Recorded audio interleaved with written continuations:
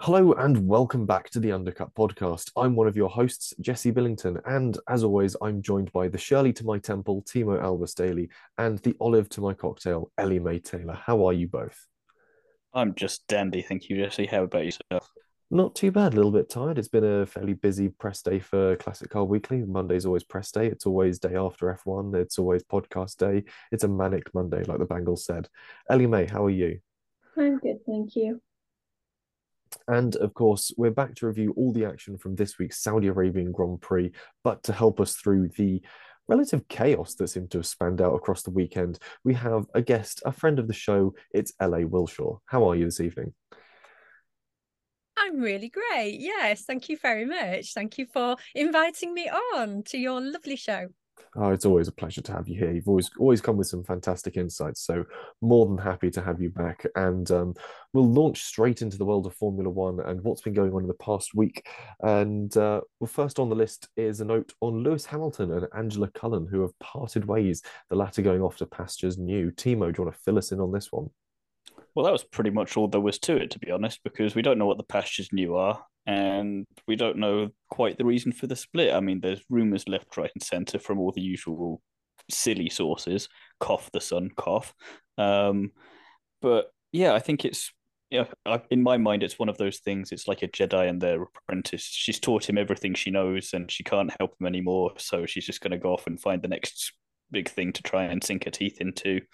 And I don't think that there's anything kind of suspicious going on there or anything that you've got to go in for there. I think it's just, yeah, one of those things. I mean, there's always going to be some rumors circulating. I mean, there's always been rumors about Lewis and Angela as sort of a pairing, regardless. So there's been rumors. Don't look surprised by that. I'm not a gossip. I wouldn't be doing those things.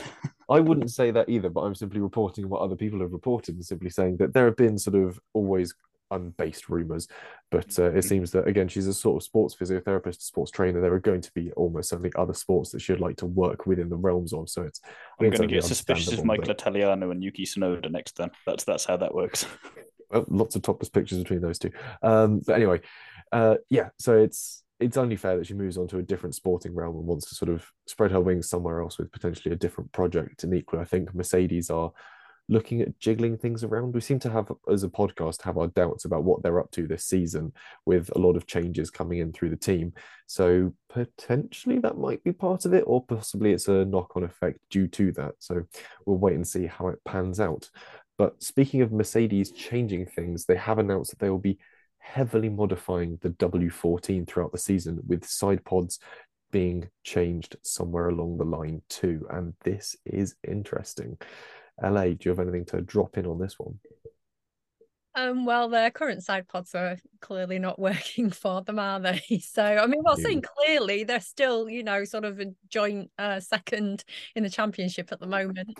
So that's still not too bad. I think they've had a better start this season than they did last season, but they're due a little bit more time in the wind tunnel as well. I think that's right, isn't it? So. mm, Maybe that development from the side pods and combined with the extra wind tunnel time, that could definitely bring some interesting upgrades. Is what everybody seems to be talking about. We only just start the season and everyone's just suddenly starts talking about upgrades as well. It's like, well, why is the car just not great anyway? But that's another conversation. So yeah, let's see. Jury's still out. I did Ellie enjoy Mae? Nico Rosberg trying to catch Toto out, and Toto just saying, "I don't care if it looks like a double decker bus, as long as it's quick. I don't care what it looks like." Yes, yeah, concern has gone beyond the aesthetic. They're looking on the grounds of pure functionality, which I think is sort of the line you go down when you're designing an F1 car anyway. Ellie Mae, have you got anything to drop in on the side pod chat? Um, no, I'll keep it short because we went off on one sort of the last podcast. Yeah, the Only a the little bit. preview may have gone on a technical rant, but and I'm sure to go on one of those later anyway. The next point we've got in the news is the fact that wheeled transport has been ruled out of track walks. Drivers are no longer allowed to cycle or scoot on track walks and must instead walk their track walks. This is down to circuits just seemingly getting too busy with different press and media outlets circulating on the circuit, as well as often on some weekends, Formula One, two, and three all doing their track walks at the same time. If you try and add people on scooters and bicycles into that mix, often traveling a lot faster than you'd anticipate them, it's going to get a bit sort of sketchy and dangerous. And equally, this was compounded quite neatly in Saudi, A, being a tight and busy street circuit, but also the fact that will.i.am closed the circuit down for some music video filming. They rescheduled the track walk, and Nico Hulkenberg missed out on this as well. He had prior, I think it was media commitments that he had to attend to, and couldn't make the track walk. Ale, you're shaking your head. Am I completely wrong, or are you just annoyed at the stupidity of it all? No, there was 2 sessions available for the track walk for the drivers, one earlier on in the day in the morning, and then one scheduled for later on during the day. So, you know, some drivers had it in their head that they were going to go to the later one, which is fair enough. You know, if they have a choice, if they have the option, and Nico was a part of that particular, you know, well, I'll go later group.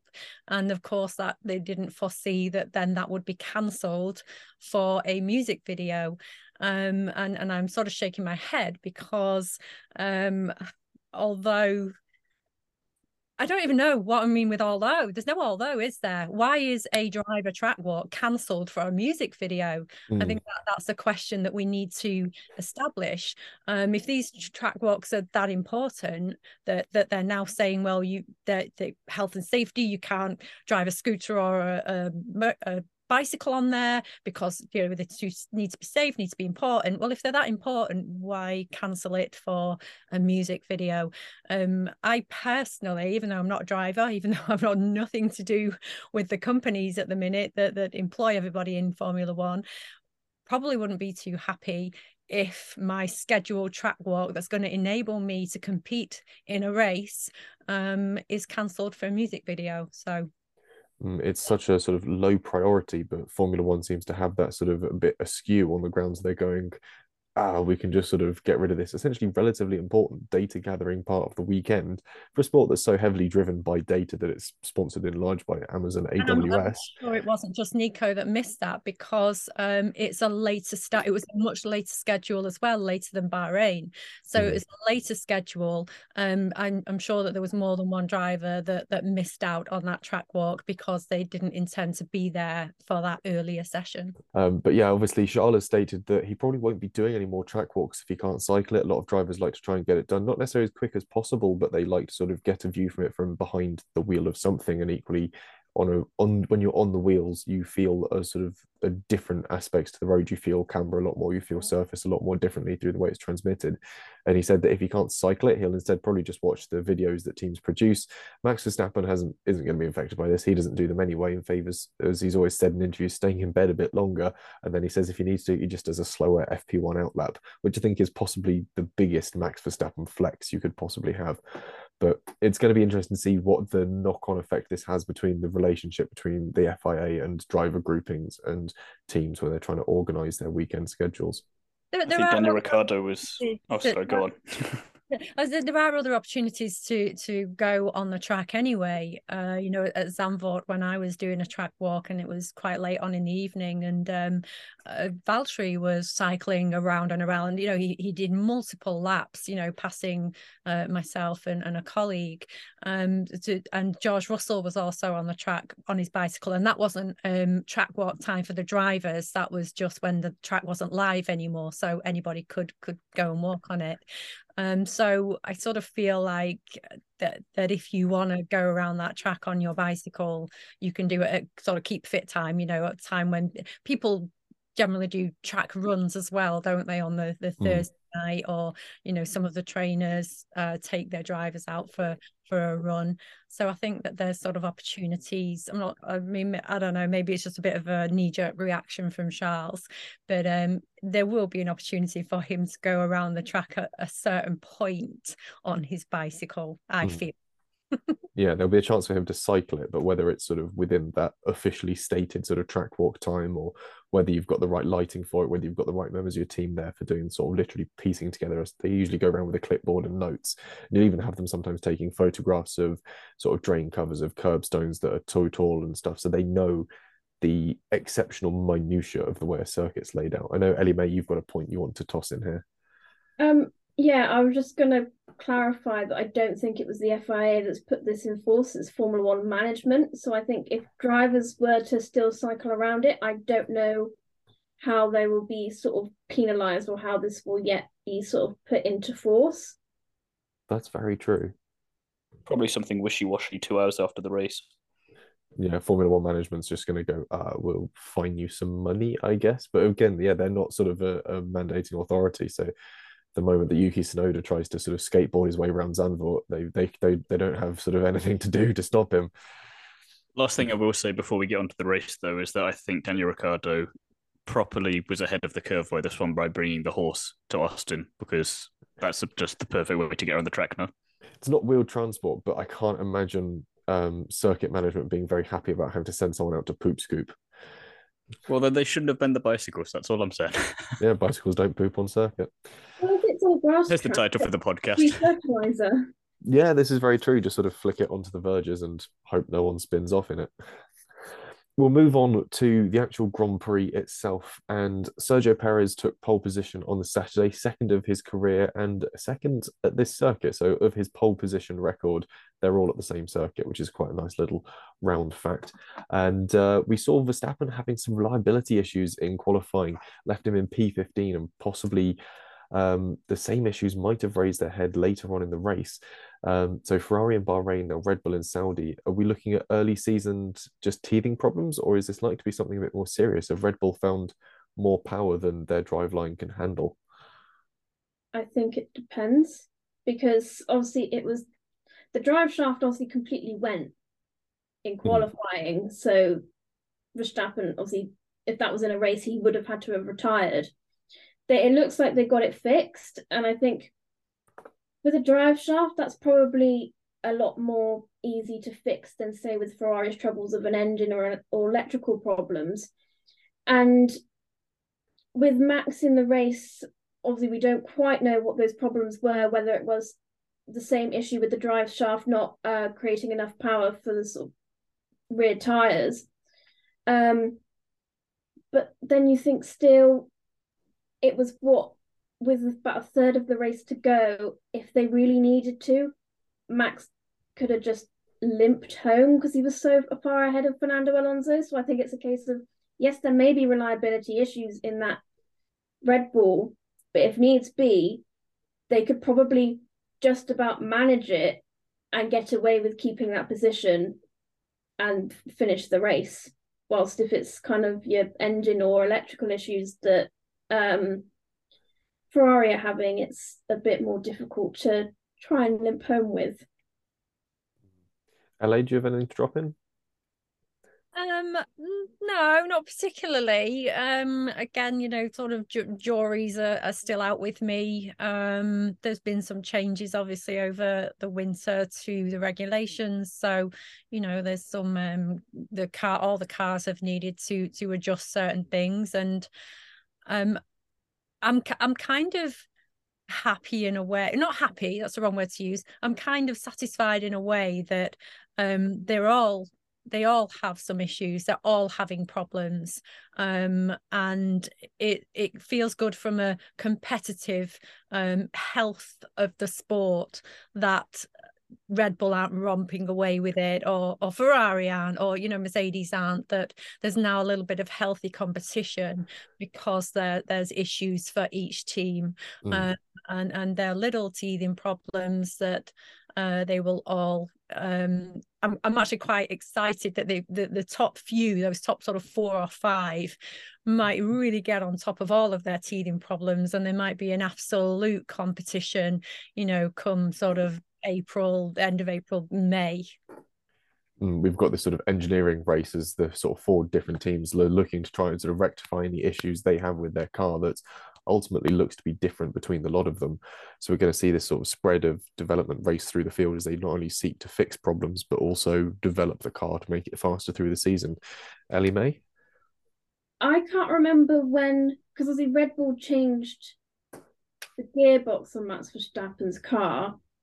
Did they do that in free practices or before Park Ferme? Because which gearbox is it? Is it the practice gearbox that they use, or is it actually the race gearbox? Because is it something then that the first gearbox it's fixable, or will they then have to make another one and he gets a penalty for that later down the line when obviously you can't have that one gearbox last now for 22 races? It depends whether or not it's gearbox issue, if it's differential issue, or where quite that problem lay. All we knew was essentially it's going to be the half shaft that runs out the back of the diff to the rear wheel.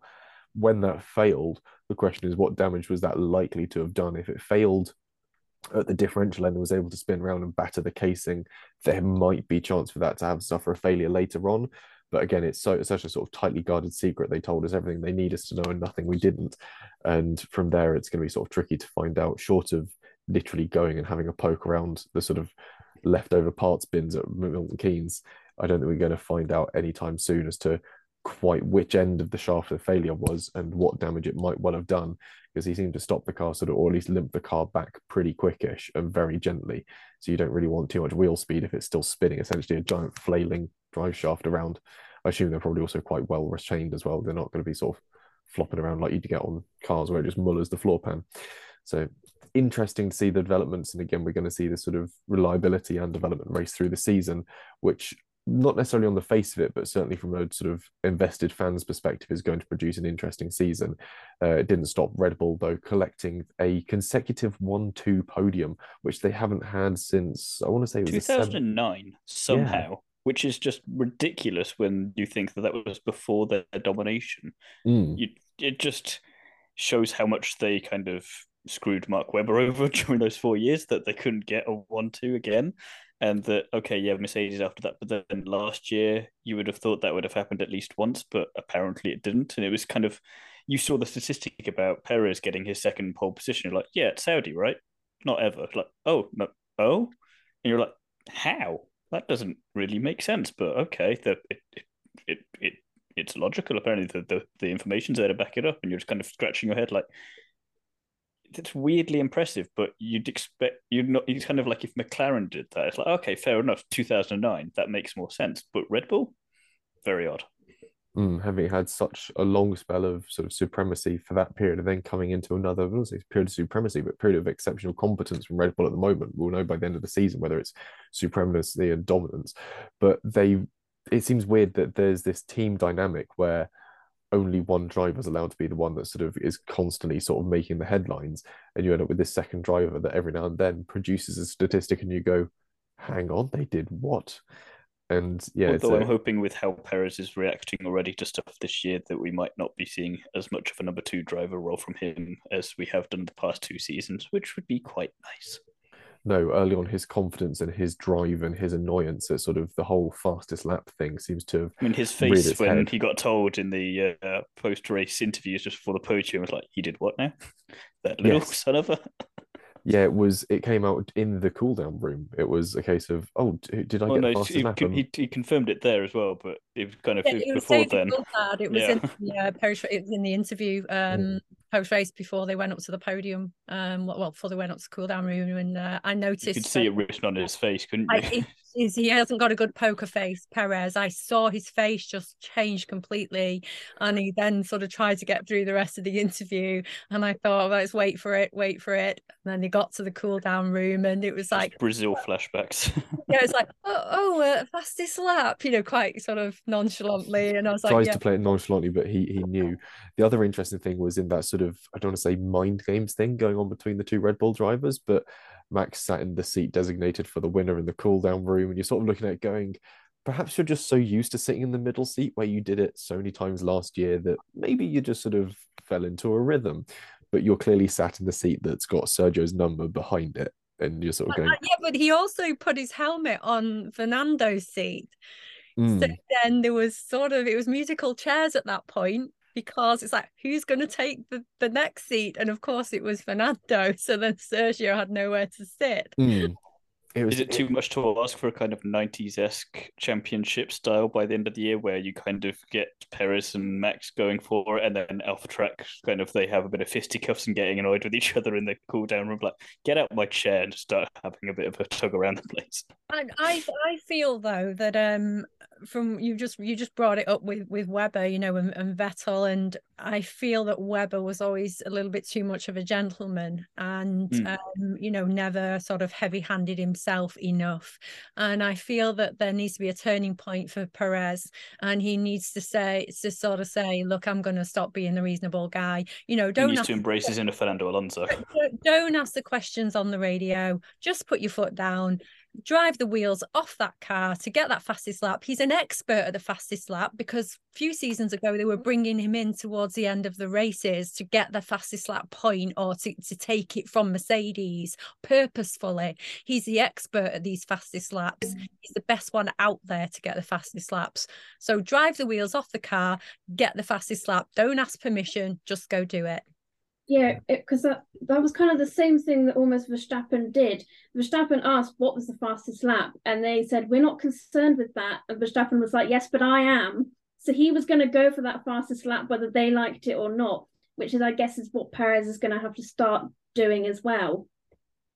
Yeah, sort of Max overrode the team orders and went for his lap. And then I think, obviously, I think it's going to start just sort of descending into this sort of almost Hamilton-Rosberg-esque battle. And I think when we sort of joked about the sort of the furore in the cool down room, obviously there's that famous clip of, I think is it Hamilton lobbing a cap at Nico Rosberg or vice versa in the cool down room from quite a few years back. And again, it's that sort of drivers coming off the heat of the race. You're on that sort of rundown from adrenaline, and you're going to have these big egos coming together. And that's why I like the fact that we've got the cool down room back, especially as we're starting to get these sort of ego clashes between drivers.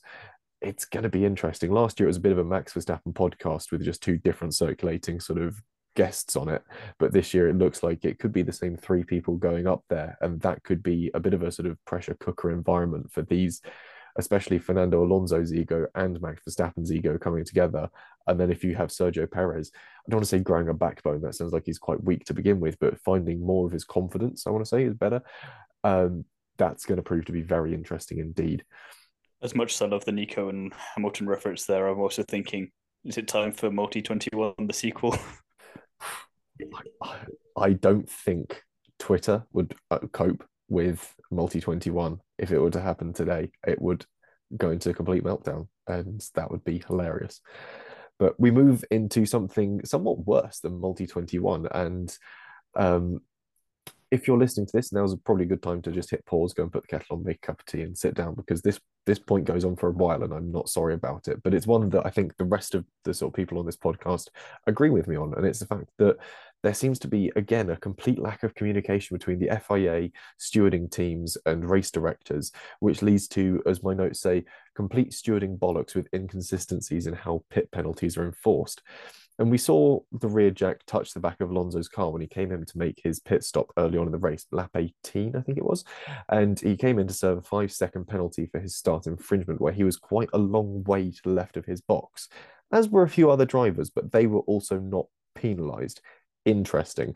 So car 14 was given a 10-second penalty, which demoted him to P. So obviously, because the jack touched the rear of the car before the 5-second period had elapsed, car 14 was later given a 10-second penalty, which demoted him to P4 overall in the race results, and George Russell up to P3. This was later reversed, however, when Aston Martin went to the stewards and showed them 7 occasions when a jack had touched a car previously and no penalty had been awarded. So the stewards then took away the 10-second penalty, reinstating Alonso's P3, and George dropped to P4. So one of the first questions is, why did it take the stewards so long to do their job? There was no other overhanging sort of race investigations for them to really be focused on. There was very little else going on as far as we're aware, that is. And it took them a hell of a long time to come to the conclusion that, boom, 10-second penalty. A long time after the race, a long time after the podium celebrations, which is annoying for Fernando Alonso, because he goes up and celebrates what he thinks is his 100th podium. Amazing time to be him, 100th podium, joins the Centenarian Club with a handful of other drivers, only to then essentially have that undone, taken away. And then poor George Russell just gets given a trophy, has had none of the podium celebrations, none of the sort of hooray and joy of it all. So now 2 drivers have been robbed of something relatively important in the life and aspect of being a driver that's successful. And then that gets undone again. So you've then got the ignominy of being George Russell going, well, cheers for that for the best part of 3 hours. There you go, Alonso. I'll give you that back again. So all's well that ends well for Alonso. Bit weird being George Russell, and as a fan, you're watching this on going, well, that seems a bit of a mess. So it's sort of ruined a podium celebration. It's ruined possibly George Russell's afternoon and evening, sort of going, yay, oh, that's a shame. And it also messes up with the scoring a hell of a lot because for a brief period of time, it promoted George Russell 3 places in the overall driver standings. So if anyone keeping statistics like I am, you've got to go back into the spreadsheets and then watch his line drop back down again. It's like, oh, that's a shame. So there's, like I said, Alonso pitted on lap 18 in a 50-lap race. There was a huge amount of time between that pit infringement and the stewards eventually coming to a decision. Questions. And there weren't many, like I've already said, there weren't many other incidents on the track throughout the rest of the race, so it's not like they were busy. This is all comes down to a lack of communication with regards to the understanding of the rules and how the stewards are informed of this. The FIA had a meeting with Formula One teams and drivers, and they essentially, what it turns out is the FIA expects the teams to treat the rules one way, which has an allowance for touching cars with the jacks, but the stewards have not been informed of this. So we end up in these silly situations where the stewards are going, well, you're not supposed to do that, and the FIA has gone to the teams, you accidentally nudged the car with the jack, that's fine. That's not working on the car as far as they're concerned. So you end up with this sort of weird gulf. LA, you're shaking your head. Am I going down completely the wrong tangent, or are you just so annoyed by the whole fact? I'm just really annoyed and frustrated by the whole fact because the stewards are the FIA. So if you look at it in terms of like their football referees, they have to know the rules if they're the people that are applying them and enforcing penalties. So what is happening that they don't know all of the rules, first of all?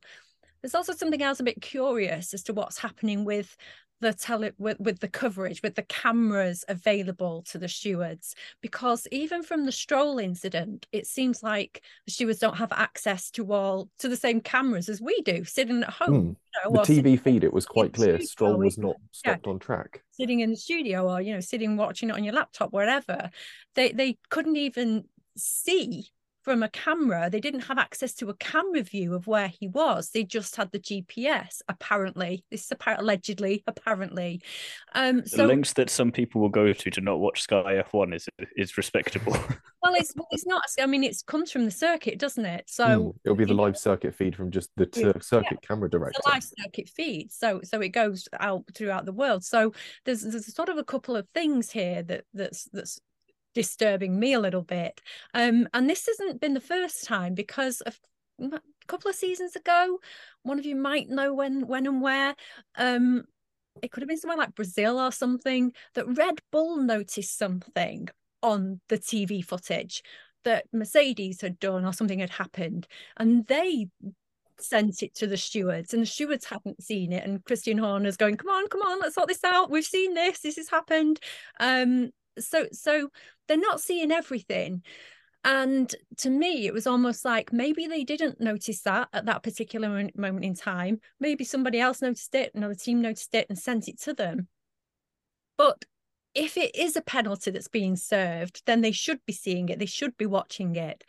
And it seems to me like that camera angle, a little bit like VAR, if you're a football fan, which is very, very highly controversial still, that how can you really tell anyway from that really sort of rough camera angle from behind?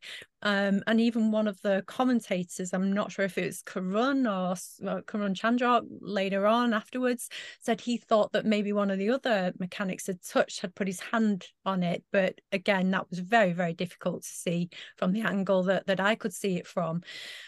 So there are, and then there's also this point that if they are going to clarify this ruling of not touching a car or not putting a jack under the car, if that's going to be a point, if that's going to be considered as touching the car, so you have to wait with your jack, you can't go anywhere near it, then they should have enforced that anyway over the weekend. They should have said, no, that's definitely not allowed. Sorry what happened other seasons. Sorry what happened last race. No, we're the bosses. We're in charge. This is what's happening. And it's not just teams, it's not just podium celebrations, it's not just people being happy or sad, that teams have won and lost or drivers have won and lost. This is a multi-billion dollar euro industry. There may have been high stakes and bets put on for this and payments made and all sorts of very complex and complicated issues that may have followed that decision in the first place. Then we've changed the decision, then reversed the decision back. And it doesn't sit well with me. I don't like it. And I'm sure that you guys are going to give me something to think about as well. And I'll round out the point, and I know that I'll let everyone else chime in with their thoughts, because, like you said, it is the wider implications it has for not only the podium celebrations, the way teams react, and the way teams start doing debriefs, but then also, like you said, when you've got sort of things like bets and money placed on things, why can it not be resolved before the end of the race? That should be the period in which any of the racing result has to be decided. If it's something that happens on the last lap, you might have to have an extra bit of leeway there just to ensure something is decided fairly. But when it comes down to the camera angles, surely the stewards are equipped with all the camera angles. There was a brilliant shot actually from the race, a camera shot from one of the roving cameramen in the pit lane, looking from the back of the car to the front, and there is a marshal wearing a tabard that says like adjudicator or something on the tabard, watching a pit stop to ensure that it is done properly. Why? What role does he actually serve in the overall process? Because apparently a man there looking at it first person with his own eyes seemed to have got it wrong. I appreciate that sometimes people get things wrong, but then surely if you know there's going to be certain angles that one man cannot see, you simply have a second person there. It's not tricky. Or you have a top-down camera. We've seen the Drive to Survive introductions have a top-down camera of pit stops. It cannot be tricky for the FIA, for stewards to have installed a top-down camera for monitoring pit stops, to have a second angle that isn't artistically shot with tyres in front of it, so you can get a clear shot of an entire car and an entire pit crew when it comes to pit stops, especially if you're going to be applying pit penalties. It's crucial. And again, the poor communication, the promptness aside, the penalty is a second issue. Alonso was told that there might have been a penalty on his way. Aston Martin had caught wind of this and had told Alonso to try and pick up the pace. They assumed it was going to be a 5-second penalty. So Alonso opened up a 7-second gap to Russell behind. And he said, they told me I had a 5-second penalty, so I pushed a little bit harder and opened 7 seconds, and I paid the penalty. And before the punishment, and that was, he said that before the punishment was reversed. In the second stint, there was no investigation. So that was in the opening penalty for his pit box infringement. So he thought, open up the gap, that way it won't be damaged too much when he comes into pit initially. Then through the second stint, he says that there was no investigation, no information, nothing. If someone had told me you have 10 seconds, I'd have opened 11. But Alonso had the pace and the ability in that car to make it go a bit further. It would have been pushing it to its limits. But he thought and felt that he could have pushed that car to have opened up a gap where he wouldn't have been impacted by a penalty. And that would have been the end of the race. Fair's fair. You opened up the gap. Your penalty doesn't really do anything. That happens. So, yeah, why was he not informed in a promptly enough time for it to have positively impacted the race, but impacted the race in a meaningful or sensible manner? Impact the race during the race, not after it. Yeah, during the race when the race is happening. They seem to be pretty quick on Ocon the weekend before. You know, they were really. Well, I think that's what annoys me the most with it. Like, Jesse and I, I think last year for a lot of it, especially for the feeder series, I think we had this. I remember I was bickering with someone, so it's probably you, Jesse, about the wild inconsistencies of the stewards from race to race through all the feeder series, including W Series and then F1 as well. And you just think, how can you get it so right with Ocon in terms of you've done something wrong, penalty, you've done something wrong, penalty, you've done something wrong, penalty, and then 2 weeks later go, oh, I don't see that, multiple times for things that us 2,000 odd miles away can see on our TVs back home. It's ridiculous. And you just, like you were saying, like $1 billion industry, you'd think they'd have a spare couple of quid knocking about to get some of the other camera angles. I know Sky TV is expensive. Just go to a different provider then. Get F1 TV. It's not like you don't own it and then you can see everything perfectly for yourself. It's a problem that shouldn't be a problem. And yet, for some reason, they're prioritizing all these other kind of nonsense issues that is like, okay, fair enough if everything else is sorted, but it's not, because you can't even figure this out.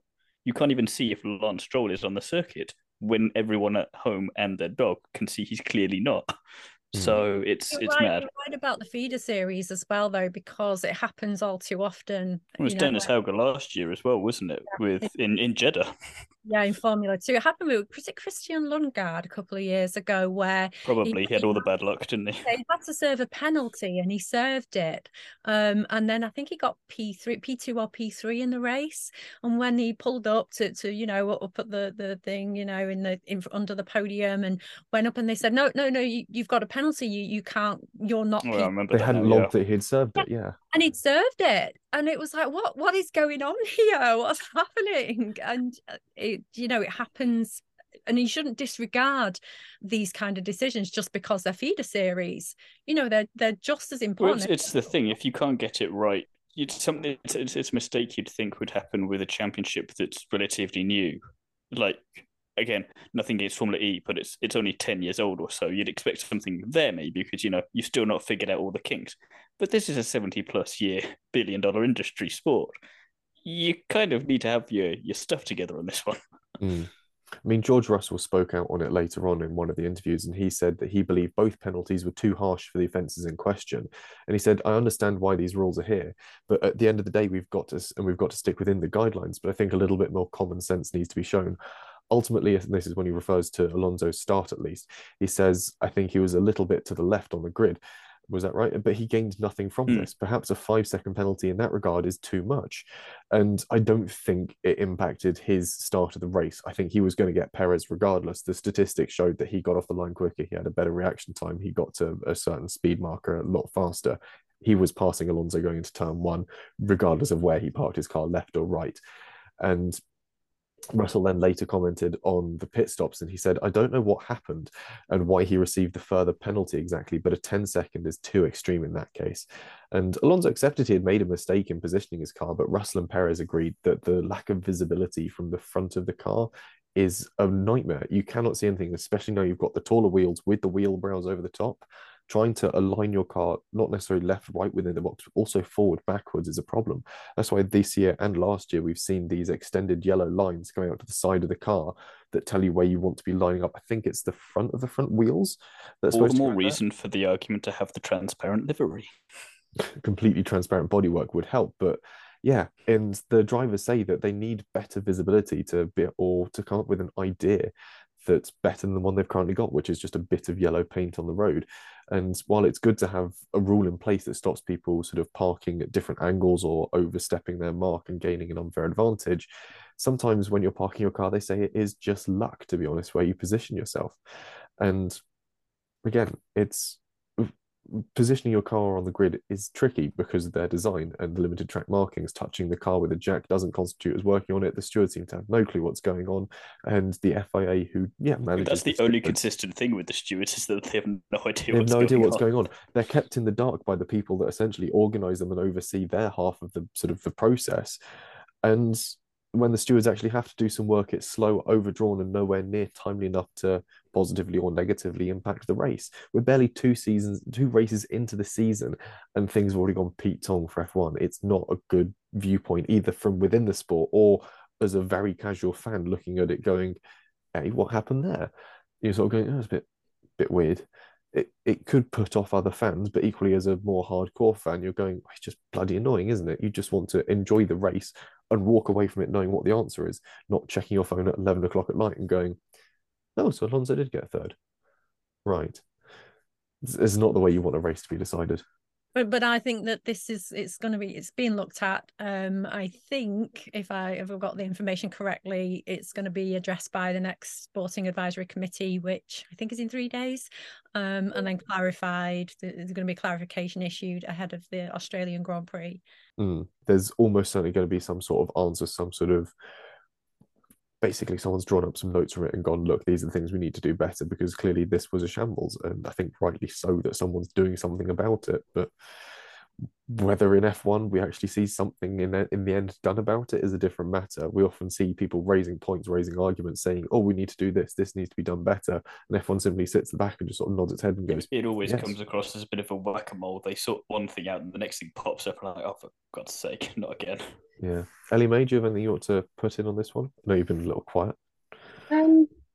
I'd say in terms of penalties themselves, they should be given if whatever the driver has done has given the driver like a lasting advantage.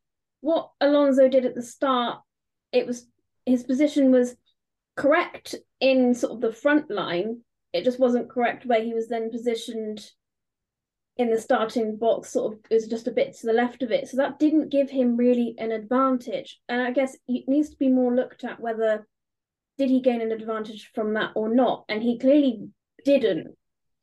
And then as well, when he pitted, I don't know whether I was eagle-eyed or what, but I noticed that the Jackman touched his car immediately, because then during those 5 seconds actually went really quickly for me, because I was questioning whether that was allowed or not.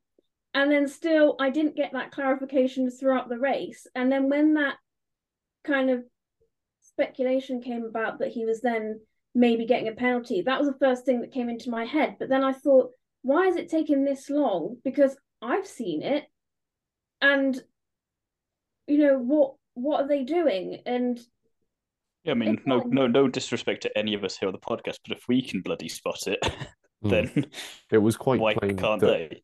as the guy goes to scoot the jack in, not necessarily aiming to touch the car, but at least get it underneath essentially the rear tail lamp, ready to jack it up, you can see that he's come in a bit with the jack not lowered enough, and it's clipped it and sort of wobbled. And you can see the contact, but it's not actively trying to lift the car or start work. He's simply just moving something and has bumped into the car. It's not, again, that lasting advantage argument. It's not been something to try and sneakily speed up the process. It's simply sort of, it's the same way that you see all the mechanics hovering above what they need to do the instant that 5 seconds elapses. That's fine. You can have a jack hovering, waiting to do that. That's fine. And simply in that instant moment when you're under pressure, he's just made a sort of hairline mistake. And again, it's not given Alonso a lasting advantage in going into that race. If anything, it forced him to drive harder and put more risk into his race and his strategy towards the end, trying to open up that gap that he might have needed. It's certainly been a bit of a shambles, but through all of that, we've at least been able to appoint some winners and spinners from the race, certainly. So we'll move on to our next little section. And Timo, who was your winner from the race? Well, as is always seemingly the case for us, we bash a team or a driver, and then come next race weekend, things have turned around a bit, and we went on quite a bit of a rant for Mercedes. And despite a temporary P3, which was still a P4 and P5, I think a lot better than any of us were probably expecting, including Mercedes. So I kind of have to put them as my winner. And it's a shame that we couldn't have seen Lewis unleashed a bit more, because when he was on the mediums and everyone else was on the hards, I would have liked to see if he could have pushed ahead a bit further and gone to catch up maybe P3. Whether or not he would have got past another matter entirely, because we know what Alonso's like, especially now in this Aston Martin already this year. And they could have always swapped them back later on, but it didn't happen. But at the same time, solid result, P4, P5. If you, especially like I think it was you, LA, mentioning earlier, if you compare it to where Mercedes were in Saudi last year, much better for the second race. I mean, they chanced themselves onto a podium slightly in Bahrain last year because of Red Bull DNFing, but they have been, for supposedly a terrible team and a terrible car, not too bad. So I kind of have to, little glimmer of hope that I hope isn't quashed immediately in Australia, because that'd be awkward, but decent. And I'm glad I was wearing my Mercedes top. Fair enough. Ellie May, who was your winner from the race? I've gone for Logan Sargent. I mean, he started Sunday, I guess, at the back of as his Q1 lap got deleted after running his tyres over the pit entry line, which is frustrating, as it was a good enough lap to get him into Q2. But he drove pretty solidly throughout the race, defending from Joe, De Vries, and the two McLarens pretty well in the second half of the race. And I think I've been pleasantly surprised by his performance over the past 2 races. I think he's been the most impressive rookie so far, considering that Williams should, in theory, be the worst car there. And both him and Albon have been very good at getting or extracting quite a bit out of that car. I think that I wouldn't say the Williams is the worst car on the grid at the moment, and it's the worst F1 his... car, because McLaren appear to have brought a feeder series car and not realised. Yeah, they've rocked up with a couple of years back F4 or something, but the Williams is decent, and his ability, Bahrain especially, was a good example of this. The fact that he was very nearly able to get into Q2 with a time rivaling that of Norris's was a surprise. And And so it again, was the he only had reason he didn't was because Norris did it first. That was literally the only reason. the only reason, yeah. And again, his form over Saudi was strong, and he was at points it looked like he might have been able to sort of make a real charge up to sort of the not necessarily points, but certainly sort of around 11th, 12th. It was a decent little drive, and yeah, good signs of good things to come at least. LA, your winner from the race weekend. Oh, it's just so hard, isn't it? To one because I mean, I know he's world champion, but he made up 13 places, didn't he? And still got the fastest lap of Max Verstappen. But then you've got to look at Tsunoda, who made up 5 places, and Leclerc, who made up 5 places. But tell you who I'm going to give it to. I'm giving it to K-Mag because he started down in 13th after being just that little shuffle there in the order, in the starting order. Made up 3 places, but he got that very first point for Haas in the last few laps, eventually getting past Tsunoda that he couldn't get past all lap. So he tried and he tried, didn't he? Yeah, Tsunoda knows what he's doing. He's still got that freshness F2 scrap left in him. He's still quite recent from there, isn't he? So even though it was a couple of years ago now, but no, I'm giving it to K-Mag and to Haas because they've worked so hard. That they were doing really, really well a few seasons ago. We know this. They had the plug pulled on them. They had the finances pulled on them for the reasons, obviously, that we know about and we're not going to talk about. And they've really been a determined team. There seems to be a lovely team. There seems to be a nice family team as well. Close knit, and K-Mag for me all day long that race. Yeah, it sees them leap up into 7th in the standings as well, Haas. So they've sort of got the season off to a good foot. And while their track record in Australia is a bit hit and miss, it'll be interesting to see how well they perform there. But time will tell. But yeah, K-Mag get a decent little performance, decent drive against Yuki as well. Really had to put up a fight against him. And yeah, it was nice to see a bit of action from him. And again, earned a well-earned reward for the Haas team for sort of developing a relatively decent car this season, and equally for the drivers for being able to extract the pace from it. So nice stuff. I'm going relatively straight down the line with my winner. For me, it's got to be Sergio Perez for sort of showing that he's come into this season with a real fire in his belly for something. And again, there were moments across the weekend where he looked like he was driving on just an absolutely different level to some of the other people in that field. And that's what I really want to see from him this season, or more of that from him this season, is this sort of evolution of his ability out on track and this sort of absolute hunger to get something. So if we can keep growing from here, be a good time to be a Sergio Perez fan indeed. On the flip side of that coin, though, we do want to find out who people's spinners were. And LA, I'm going to throw to you straight off the bat. Person who really should have done a bit more this weekend. I'm going to go for Oscar. I know he's a rookie, but he's still a racing driver and he's been racing a lot of years. And he knows the score, he knows how it is. And there was that little coming together at the beginning with Gasly, with Pierre, that affected the rest of his race. He qualified in 8th. Gasly should have given him more room as an experienced driver as Gasly is. No, I don't believe that. I don't believe that at all. I do feel that sometimes just take a breath, take a step. You don't have to go for the win on your first lap. If anything, even if you're stuck behind after the first few laps, you've got that DRS then about to kick in. So to me, he should have just have not have tried to have gone up that inside, because that wall on the left catches everybody out every single race, every single time.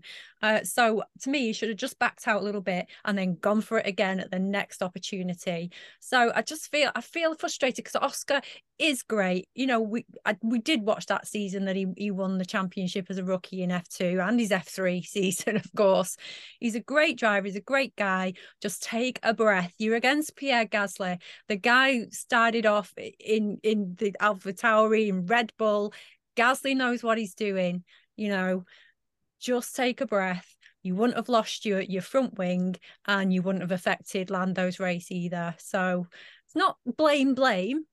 If Oscar, you're watching, I'm sorry, but just take a breath, and next time don't knock your front wing off.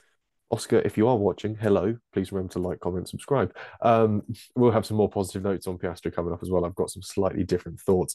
Ellie May, your spinner for the weekend. Yes, down the similar line, I've gone for McLaren. I mean, Oscar, he had a good qualifying session, getting to ninth on the grid, and then Lando hit the wall, breaking the steering rod in Q1, so starting at the back of the grid in 19th. And the race was painful to watch if you're a McLaren fan, really. I mean, like you said, both picked up front wing damage, and I don't know whether that still continued to carry on throughout the race, whether they still have some of that damage sort of lurking about.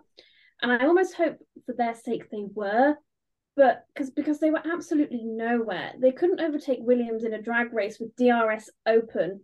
And you kind of get excited thinking, oh, Williams and McLaren are battling against each other again. And then you realise it's for P15 and it's not that great. It's kind of going back to GP2 engine again, except for it's not the engine, it's everything else. There's a lot more to be gotten from that McLaren. There's possibly some bits about it that do work, but there seems to be a lot about it that at the moment Oscar doesn't. Piastri, that bit works. It certainly does, and I know that Timo, you'll sort of echo and lead into yours quite nicely because your spinner was Norris and the stewards. Yeah, I mean, stewards, I feel like we don't need to go on any more else there, but I just want to hammer a point home again that they have to go and take a seriously long look in the mirror. Norris, though, yeah, I mean, as much as he got caught up in the opening lap stuff with Gasly and Piastri and everyone else there, I feel like he shouldn't have even been there in the first place. He should have been able to see that a bit of a mile off and not even been there. So I just kind of think that I don't know. There's been something a little bit off for me with Norris for a little while, and he talks a lot of talk, but doesn't have the track record to back it up, and it's a lot of it is down to his own kind of mistakes in some way. He could have won 3 races back to back almost in 21 if he'd really wanted to, but didn't, and at least 2 of those were his kind of fault there. So to kind of give Piastri a good mention, don't worry, I'll balance things out, LA. I did enjoy it a lot when he passed Norris because I just thought, yeah, that's kind of what I wanted to happen all season. Because as much as I didn't want Ricciardo to go, if he's going to be replaced, I then kind of want that driver to really show why. And Norris needs to be challenged a bit because he's clearly not been for the last 2 years. And to see him not only pass Lando, but then disappear, overtake Sargent, something Lando couldn't do against a rookie with the DRS, like you were saying, it was just delicious to watch as a kind of neutral-ish fan there and kind of like, yeah, we want Oscar to do well. It's a shame that we have to have him in this way, but if we're going to have him like this, then at least we can still find some kind of joy there. And hopefully this is the wake-up call that Norris needs to be like, yeah, you're only the number 1 driver because no one's challenged you since Sainz. So that only lasts so long, and hopefully Piastri is kind of the driver that can wake him up and push the team forward a bit. It seems a little bit reminiscent of maybe a Hamilton and Mercedes before they were dominant. He's got that kind of calm, collected mindset that he could build a team around him. And then Norris is like, wait a minute, that's my team. Like, not anymore. It's not. You should have been paying more attention. So yeah, Norris is my spinner anyway. So I'm just going to move on. And I think that's none of us are liking McLaren much at the moment. Yeah, I think the Piastri argument is an interesting one because of the amount of money that McLaren have effectively poured into getting him into that seat. They want to at least give him a fair I do think part of him is also regretting not being with Alpine now, considering that could have been quite good for him as well. That wouldn't have been a bad starting point. But yeah, the amount of money they poured into getting hold of Oscar Piastri, McLaren are clearly going to give him a fairly good sort of run at things to prove that the money they did spend was justified. And I think that's why they had sort of him and Norris. I don't know if it was team orders. I can't remember if it was or not, but whether the fact that he was able to simply make that overtake and disappear off up the road is a good chance for him to prove that he was worth that time and investment and the whole hassle that that they poured into it. So that is good indeed. I think for me, my spinner though has to be Ferrari, and this was a race that they really needed to sort of prove that potentially their sort of retirement in Bahrain was a bit of a fluke, but they came into it having replaced nearly every element on Charles Leclerc's car to a point that he's now had to serve a grid penalty for going over on electrical components. it's not the start to a season you want as Tifosi, and it's annoying. But I'm always one, for as much as I love praising Ferrari, I'm one to always go on a big rant about them when they upset me because, well, I don't know, I want them to do better. Every weekend, then. Every weekend, yeah. And I think, yeah, this is another instance of Ferrari really should have done better today. And the fact that they seem to be down on pace, they seem to be, for a brief moment, it looked like they had fantastic strategy, despite the fact that Stroll just drove past Sainz going through turn 13. They did look like they had around the outside, strategy. no less. Yeah, just literally swung it around the outside, pulled it off, had the drive coming out the corner. I can't remember if there was a tire difference between the two of them, but it was not a weekend to be a Ferrari fan. But hey, it's weird because you're like, Mercedes beat them, and you're like, that sounds correct, but it doesn't. Yeah, in the grand scheme of where Mercedes are in development with their chassis, and in reality where Ferrari were with their chassis last year and their sort of overall performance, it's not what you'd expect unless you sort of just come out of a coma in 2015, maybe. Anyhow, we'll move on to other drivers worth a mention. One of them we've already touched on a fair amount, and that's Piastri. As we've already mentioned, once he and Norris swapped places, he literally vanished. Another driver that we've got on there is Logan Sargent, who we sort of touched on with Ellie Mae's winner for certain. Some good battles on track and some nice driving skills. Sonoda, we've also previously touched on. He's also makes our list of drivers worth a mention. He had a fantastic battle with Kevin Magnussen and proved that he could really hang around the points for a very long time, but just in the end, against a far more experienced driver, didn't quite have the edge to cut it. The interesting one that's fourth on this list is Nick de Vries, and I don't know who wrote it in, but I'm curious as to why. I did. Why? I know F1 haven't really shown much of De Vries these past two races, and in fairness, there hasn't really been much to show. That AlphaTauri is sadly a lot worse than I thought. But the reason he's on there is, for me, he did the best overtake of the race on lap 42, where he Did we see it? We did see it. It was live TV. I must have been watching the steward's camera, sorry. Wow. He boldly overtook Logan Sargent on the inside of turn 27 in a way that was almost like, I'm coming through, get out my way. And it was so punchy, and I respect that, because it was sort of to get that line on the inside of turn 27, but do it so that you're not pushing the other driver into the wall. I think you have to have so much trust that Logan Sargent isn't then going to crash into you when he's trying not to go into the wall as well. And just to do that so well and so cleanly, I thought he deserved a mention. I think that's fair. He made a decent run of things this weekend. LA, have you got something to chuck in? I do. It's not about De Vries, and I know we've covered them, as we say, a little bit already, Sargent and Piastri. But one thing that we have to remember from feeder series is that Logan was set back a year in F3 for the reasons that you can read about online, and whereas Piastri went up and then won his championship. Last season Logan did struggle a little bit to get going. The balance of the car of the Carlin, and once he got to Baku, he absolutely flicked a switch, and he admits himself it was self-learning. He needed to get to grips with the tires, pardon the pun, the balance of the car, and he ended up being in real lovely symmetry, between man and machine. And at one point he was in absolute contention to win that F2 championship. He could have mathematically won it himself, and even up to the last, I think, race weekend, I think he was third and ended up coming fourth with Liam Lawson, his teammate, just overtaking him. So the one thing I want to mention to you is that Logan and Oscar were teammates, as we mentioned really, really early, but didn't connect the two at the time. They were teammates in Formula 3 at Prema. And in 2020, Oscar won and Logan came third. And there was only 4 points between them in that championship. And of course, the three of them, which we've said Vesti was a part of that Prema team as well, they won the team's championship by a massive margin. It was really huge. The three of them were really on fire that season and really challenging each other.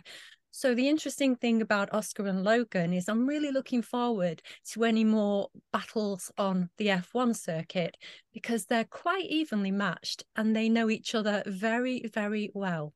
They're going to know exactly how each other is going to drive into a corner, roughly the behavior they'll use to defend lines.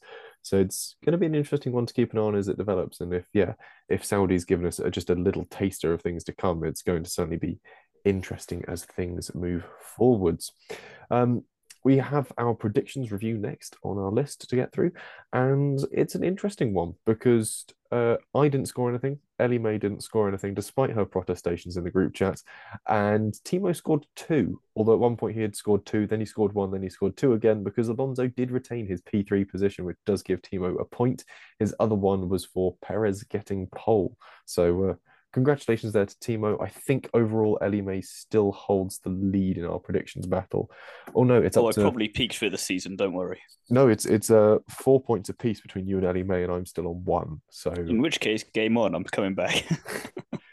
Yeah, here we go. The battle begins. Next up, though, is Constructors' Countdown. McLaren unwilling to hold on to 10th place while AlphaTauri drop one position from 8 to 9. Williams also take a dive from P7 to P8 in the standings as Haas leap from 9th to 7th. Alfa Romeo drop from 5th to 6th while Alpine take a step forward into the top half of the field. Ferrari cling on to 4th for the time being, with Mercedes and Aston Martin tying on 38 points in P3 and P2 respectively, and at the front Red Bull leads by 49 points.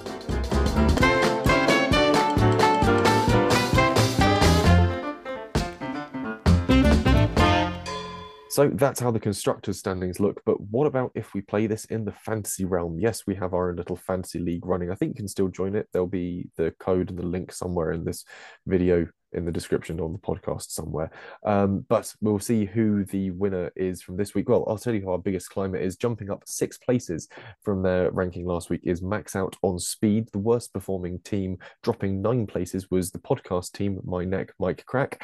And Francisco Rhodes still leads the field. I can't remember what points they're on, not particularly important. They are streaking away, though. It's a big gap at the front for them. Ellie Mae is the highest out of the three of us in P5 with her EMT Racing. I want to know how. How, like, because I have got Red Bull and Aston Martin, but I've also got Nick de Vries, Nico Hulkenberg, and Valtteri Bottas. How am I doing better than you two? I don't know, but I did go and make some changes this afternoon. But yeah, you're in P5. My highest team is Midbeds Racing with P8, and Timo's On the Curbs is his highest one, leaping from 21 to P16. So fairly mixed bag of results there, but I went through and made some changes to my teams this afternoon because I wasn't feeling great about where they were. Absolutely tragic time of it because I thought I'd made changes that I hadn't made, so I thought I'd had an excellent weekend, and then went to review my fantasy team. I was like, wait, what are you drivers doing there? Why have I got Alfa Romeo? Why have I got Albon? Oh no. Well, you can always make those changes ahead of Australia, which is the next race on the calendar. And that is where you will hear from us all again next, assuming you're not an F2 fan, in which case you'll probably skip our feeder series review covering the F2 action in Saudi Arabia and can hang on until we are talking all things Australian Grand Prix in a few weeks' time. Although, if you really want some more interaction with us, I say interaction, like this is some sort of relationship. It's not, we don't know you. There is an interview with former F3 driver and current USF Pro 2000 Championship driver, Francesco Pizzi. So keep your eyes and ears peeled for that. That's on its way out. Timo, you conducted the interview earlier today, I want to say, was it? I did indeed, bright and early this morning, and it was an absolute treat. Nice chap. So look forward to hearing your interesting chat with Francesco on the way soon. Still, in the meantime, if you want more from the three of us and indeed our guest, Timo, where can the people find you? You can find me over on Is It Fast on the Curbs, the NitroX podcast, Paddock Sorority, Paddock Passion, and Instagram. I am just about gosh darn everywhere, as I like to say. He is indeed. Ellie Mae, where can you be found? You can find me what's the word? Co-managing? Running. Co-running? Co-running, yeah, co-running the Instagram page and running the TikTok page. It's very Fingers much crossed. worth, yeah, very much worth checking out the Instagram page. There are some fantastic graphics and bits Ellie Mae puts together for that one, including ahead of the Saudi Arabian Grand Prix. You had a brilliant little sort of circuit guide as well. That was quite fun to read through that one. So make sure you're giving us a follow over on the gram. And if you want more from LA, where can people find you? They can find me on Road to F1, and that's on all the platforms available, which is obviously Instagram, Facebook, TikTok, Twitter, and on YouTube as well. Because I do intend to get some nice interviews in this season, and I already have a couple out there with Louise Goodman, who we all know and love from ICV Formula One days, and also I've just done. You talk about Francesco, another a new Charouz driver for F2, and that's Brad Benavides. And so I've just interviewed him as well, which is lovely to hear from him. And he's got a little sort of nice, surprising story and a nice little background. So yeah, YouTube as well. Yeah, plenty of time for you to get across the YouTubes and keep an eye on those. Make sure you, again, always drop a like, comment, and subscribe. That's always the phrase everyone loves using for a YouTube. If you want more of me, you can find me across Twitter and Instagram as @JesseOnCars. And if you really want more of me and want to hear me rambling on about classic cars, be sure to pick up the latest issue of Classic Car Weekly. New issue drops Wednesday, which will hopefully be the day after this podcast comes out. We'll be able to read my words on the Lotus Esprit Turbo, the one that James Bond had in For Your Eyes Only. Fantastic car. So yeah, that's all we've got time for this week's episode. We'll be back in Australia.